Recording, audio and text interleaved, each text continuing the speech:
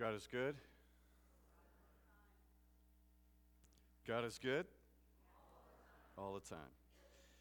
And all the time, God is good. We are in Eastertide, which is a great time of year. And how am I doing? Can you hear me? Okay. Just want to make sure. Last week was freedom. For Easter Sunday, we were here for freedom. And the interesting thing about freedom is that's not the end of the story. That's just the catapult that begins the story, right? So a lot goes into Easter time and Lent in particular to celebrate Easter Sunday. And now we're in Eastertide for this week and 6 more. And Tim did a great job of explaining that to us. And we even saw it through the music. I'm so grateful, I have to say, for so many people have just done so much to make this whole season remarkably memorable, right? So thank you to all those who have in fact done that. And as we begin a new series today, we're going to take a look at Luke, the whole Gospel of Luke, not that Luke that was up here earlier, but Luke, the Gospel of Luke, beginning to end. So I invite you, as always, to bring your Bibles each week. We're going to take a look at this really all the way through. And this morning, we start this new series called Go. Freedom from what was oppression is just the beginning, but the beginning of what? Well, the church is empowered by the Holy Spirit of God. So we're going to live into that and learn what that means. In the top left corner there's a pair of tiny little infant shoes. Those always crack me up because they're so small. Anyway, if you have shoes of your own that you'd like to bring and put up here as a symbol of your commitment to as the Holy Spirit leads, go ahead and do that, and let's see how these fill in. Make sure you wash them before you bring them to the sanctuary. That would be greatly appreciated. Let's take a look at Luke chapter 1. Read all the way through the first 38 verses. Big chunks of this upon occasion, and today, chapter 1, verse 1, the Word of God. Many have undertaken to draw up an account of the things that have been fulfilled among us, just as they were handed down to us by those who from the first were, here we go, listen, eyewitnesses and servants of the Lord. Therefore, since I myself, this is Luke, probably a doctor, probably a historian. Therefore, since I myself have carefully investigated everything from the beginning, it seemed good also to me to write an orderly account. So Luke is telling us why he's writing this. He wants to write an orderly account as a leave behind. And he's writing it to most excellent Theophilus, which could be a Roman authority, or it could also be a new convert to Christianity. You can take your pick. Either way, he's writing this probably as a catechism, as a leave behind for those that follow in the faith. So that you may know, and check this out, the certainty of the things you have been taught. Verse 5, he begins. In the time of King Herod of Judea, there was a priest named, no, there's a lot of names here. Find your name in this list.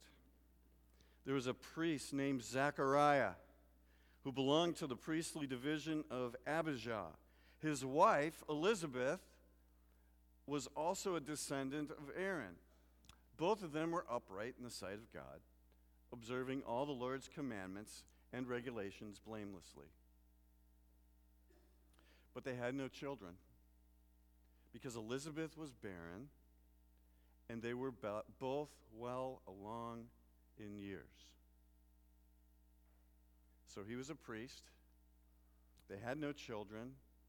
You need to understand the cultural shame inherent in no children, no birthright, in a culture that was all about that. Once when Zechariah's division was on duty, in other words, he was one of about 18,000 priests of the day, and once throughout his entire lifetime, he only got one time when he could go into the Holy of Holies. That's going to happen today. So this was a very significant moment in the life of Zechariah the priest. When his division was on duty and he was serving as priest before God, he was chosen by lot, according to the custom of the priesthood, to go into the temple of the Lord and to burn incense. And when the time for the burning of incense came, all the assembled worshipers were praying outside.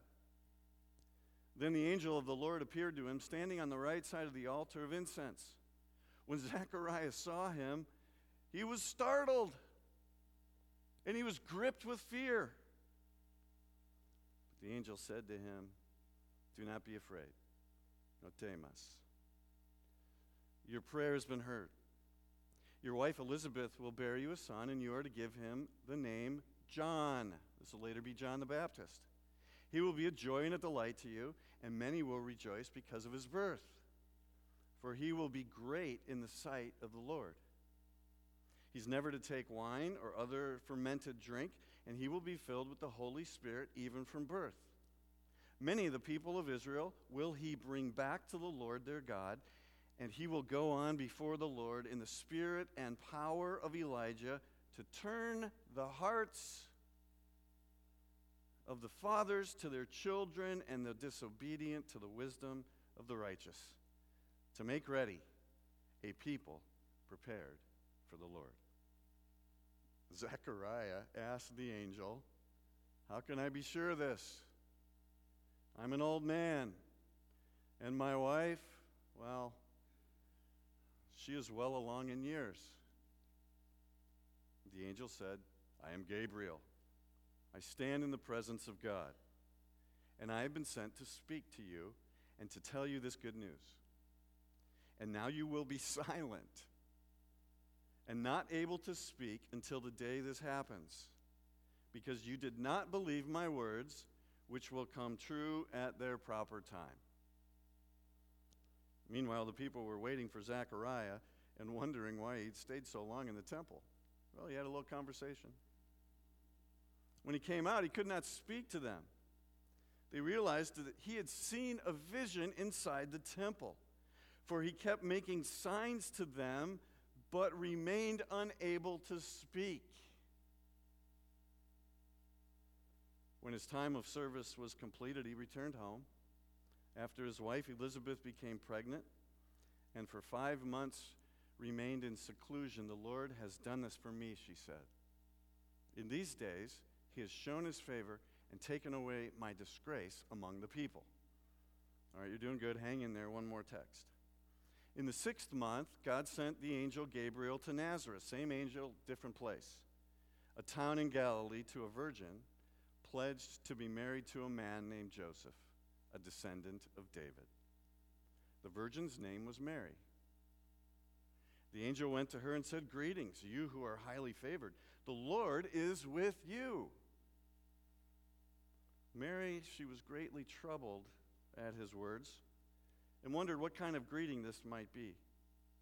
But the angel said to her," check this out, "Do not be afraid. Mary, you have found favor with God. You will be with child and give birth to a son. You are to give him the name Jesus. He will be great, and he will be called the Son of the Most High. The Lord God will give him the throne of his father David, and he will reign over the house of Jacob forever. His kingdom will never end." "How will this be?" Mary asked the angel, "Since I am a virgin." The angel answered, "The Holy Spirit will come upon you, and the power of the Most High will overshadow you. So the Holy One will be born will be called the Son of God. Even Elizabeth, your relative, is going to have a child in her own old age, and she who was said to be barren is now in her 6th month, for nothing is impossible with God." "I am the Lord's servant," Mary answered. "May it be to me as you have said." And then the angel left. The reading of God's word. Let's pray, shall we?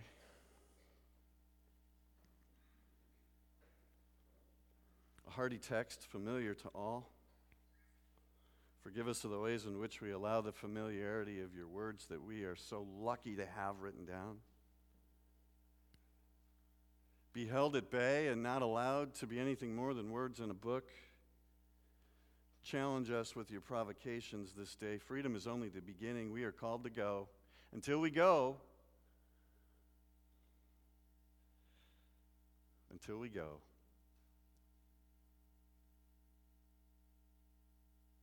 we remain frozen.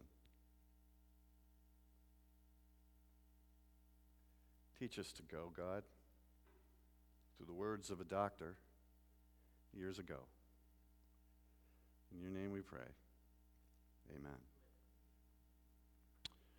So there was a doctor and a lawyer. They were at a dinner party. You know where this is going, don't you?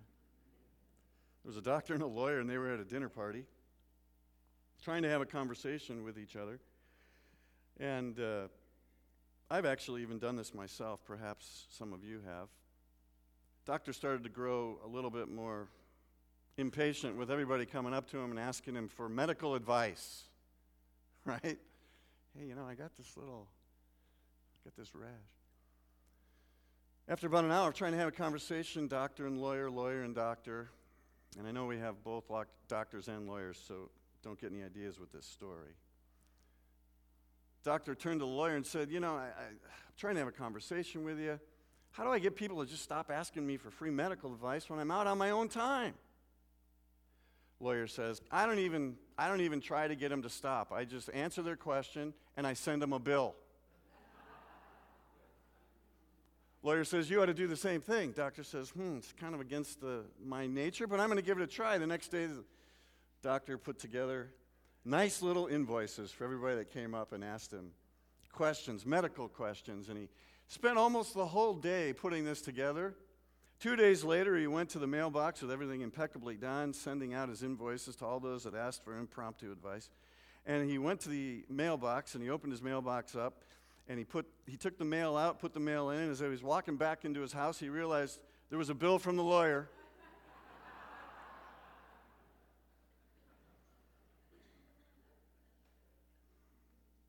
So anyway, if you're a lawyer, there's a way to add more hours, I suppose. So we're not going to get a bill from the doctor today, Dr. Luke, but we do have a letter that he's left behind, and we get a chance to lean into it and look into it as a community and as people of faith. More often than not, I think part of the problem in the church today has been we've made it all about freedom, and freedom is just the beginning of the next chapter of the story. We're called to go. What does that mean? What does that look like? How do we do that? Right?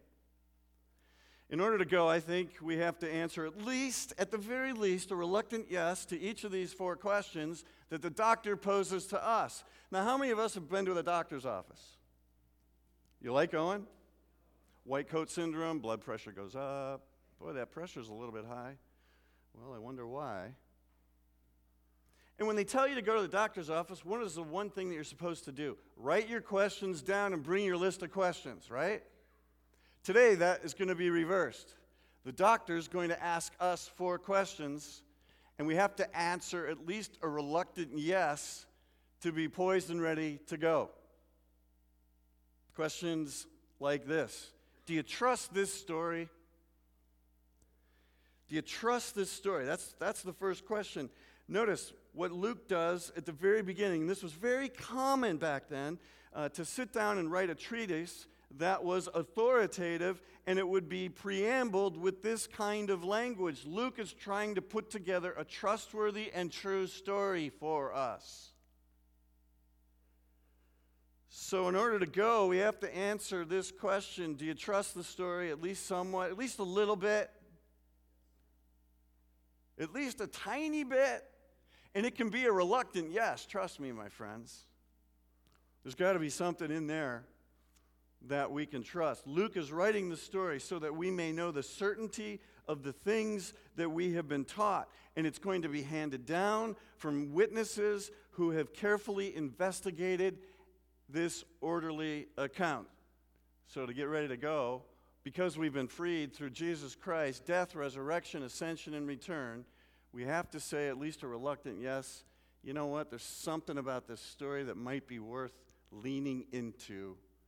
Even though I'm older and sophisticated, slightly cynical and jaded, perhaps even a bit cranky. There's something in this story that still resonates with our heart, like the kids sang about earlier. That's the first question. Question number 2, ready?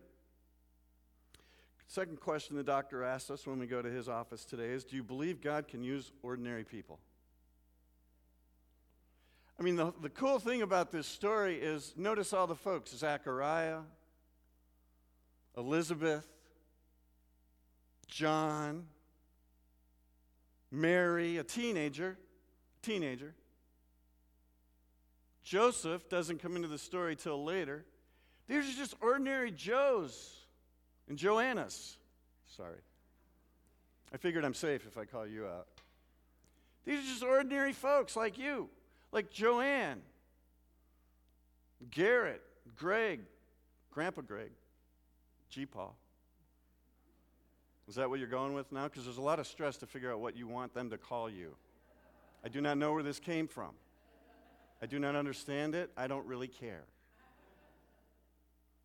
There's room for you in this story because God uses ordinary folks. It doesn't matter who you are. It doesn't matter how tall or short or other things, skinny or not you might be. God uses just simple and ordinary folks to do those types of things that are extraordinary.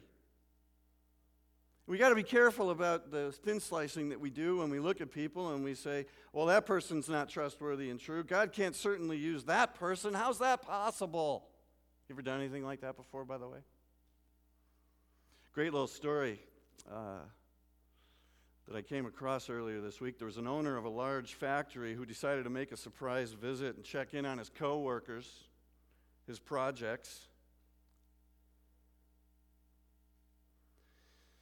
He walked through his plant and he noticed a young man kind of lazily leaning up against a post. Didn't really look like he belonged there.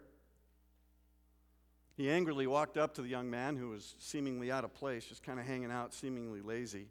He asked the young man, "How much do you get paid a week, young man?" The guy said, "About $300. Owner of the plant pulled out his wallet, counted out $300 and gave it to him and said, "Now get out of here. I never want to see you again." A bit surprised, the young man kind of walked away. Turning to one of his supervisors, the owner asked, "How long has that lazy bum been working here?" Supervisor said, "Actually, he's not an employee, sir. He was just here to deliver the pizza."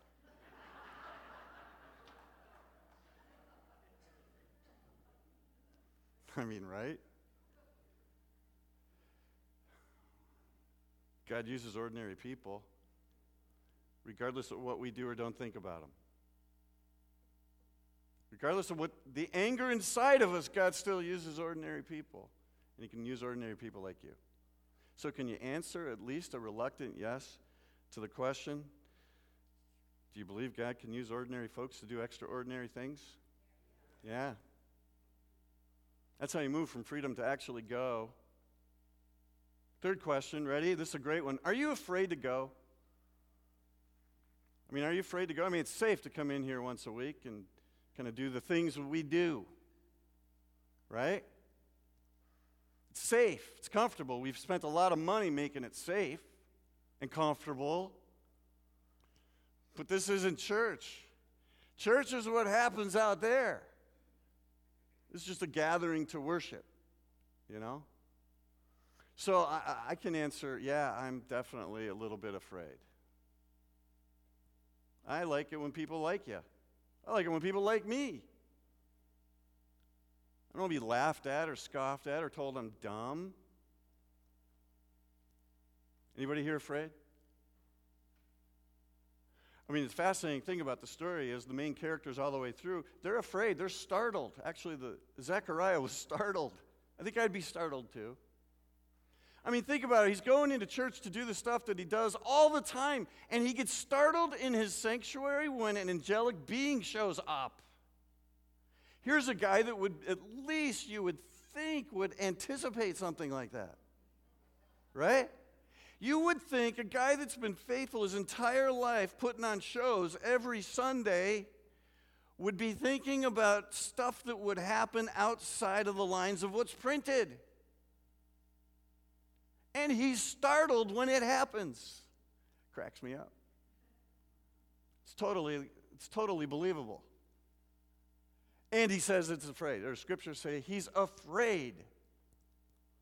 Mary, similarly, I'm afraid.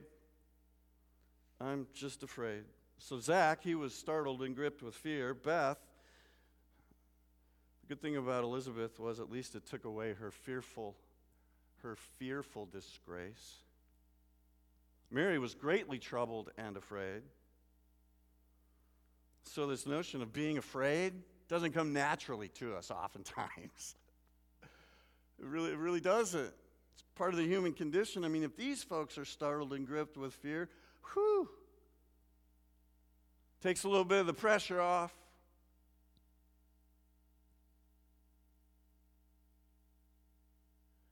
I know I am sometimes too. That's the best place to be, though, a little bit apprehensive. Because then faith in the Spirit of God can take over, right? Give us the right words to say in the right moment, in the right way.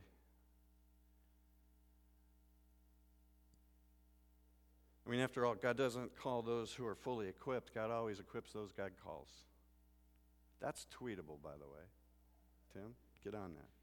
Yeah. That's the third question. Are you afraid? Yeah. Yeah. A little bit. A little bit. One other question? Well, you're going to get it anyway. It's, Fourth question. Are you willing to be used by God as you go?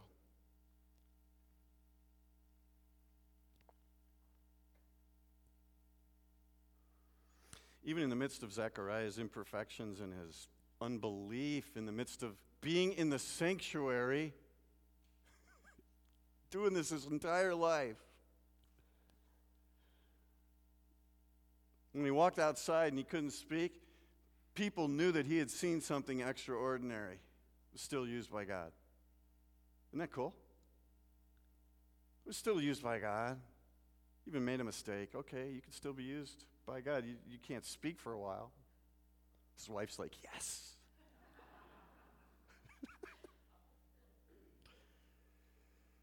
Elizabeth says, the Lord has done this for me. And Mary, you got to love Mary, right? Probably the age of some of these kids. Probably the age of some of these kids. What?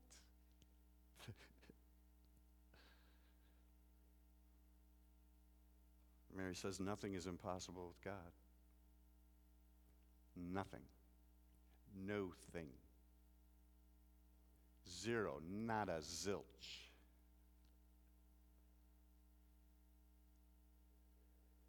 May it be to me as you have said, says Mary. So freedom is just the beginning of the story. We oftentimes make it the end all be all, but that just gets us to the starting line. Gets us to the starting line. But where are we called to go? Well, side, out there. And we're going to explore what that looks like all the way through Luke's gospel because he's masterful at it. And he blends together spiritual needs of people with the whole physical needs of people, and he brings those together. He doesn't separate the two. It's just a beautiful synergy of the things that we all too often in the church compartmentalize, and we either focus on the spiritual at the expense of the physical, or we focus on the physical at the expense of the spiritual. And what Luke does is Luke brings both of those worlds together and says, I'll show you how to go and do that together as God's unique and peculiar and called out people. That's the purpose of being and doing church, to go, not to sit.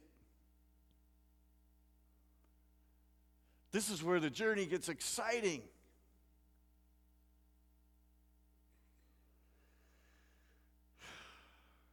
So can you answer at least a reluctant yes to these 4 questions? Thank you, reluctantly. Can you say with Mary, may it be to me as you have said? May it be to us as you have said. If you can, at least say a reluctant yes. And notice, I'm not asking for, yeah. I'm just asking for a, maybe, yeah. Let's give it a shot. I'm good with that. It's all good.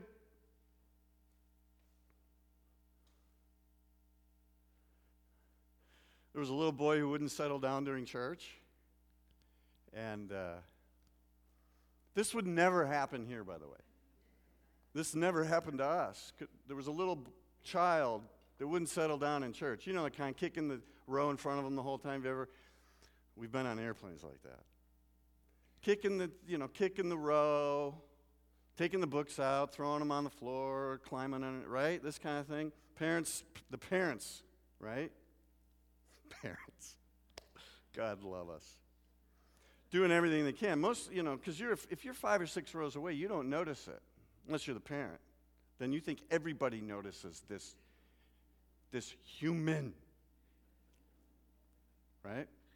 So it was one of those kind of moments, and things were escalating. Dad finally had enough when his boy pulled the hair of the woman in front of him. Grabbed him, put him over his shoulder, and started walking down the center aisle. Pastor was preaching, doing the thing that he does, not getting too startled. Didn't miss a beat, the pastor did. The father opened the door, kicked it open in the back. Everybody was great until the kid yelled out in service, "Y'all pray for me." Right? Yeah. How awesome is that? And we experienced a little bit of that earlier, right? I'm going to go with Mom. So what I'd like to do right now is I'd like to just pray for y'all. You didn't do anything wrong. But the journey begins after freedom. Freedom's not the end of the game. It gets us to the start line. And then we go. We're going to explore together over the months to come through Luke's gospel. What does it mean to go together? Because the church is the hope for the world. Do you believe that? Do you believe that the church of Jesus Christ is the hope for the world? Because if you don't, why are we here?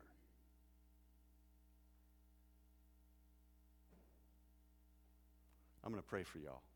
Let's pray.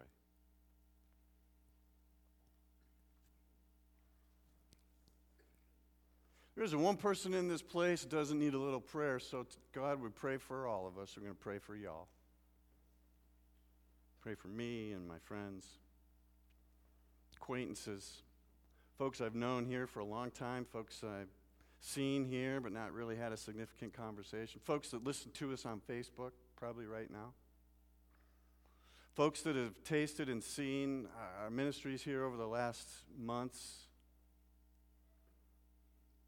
Church is not about a building. Church is people living out the call of God as they go about their life, whether it's a doctor or a lawyer or a pastor or a city manager or a teacher or a nurse or an educator, or somebody that works with students, or somebody that works with older and mature adults. The list is long and large because you're a God of great creativity and imagination. We accept the challenge to go. We answer a reluctant yes to these 4 questions. We need prayer to light a fire under our feet. Inspire, transform, provoke, mobilize, and send. Your church to the world. Because your church, and ultimately you, are the hope for the world. And we, at least with a reluctant yes, say we believe it. May it be so. In your name, amen. Thank you. I know it was one of my better moments. Thank you very much. We got a great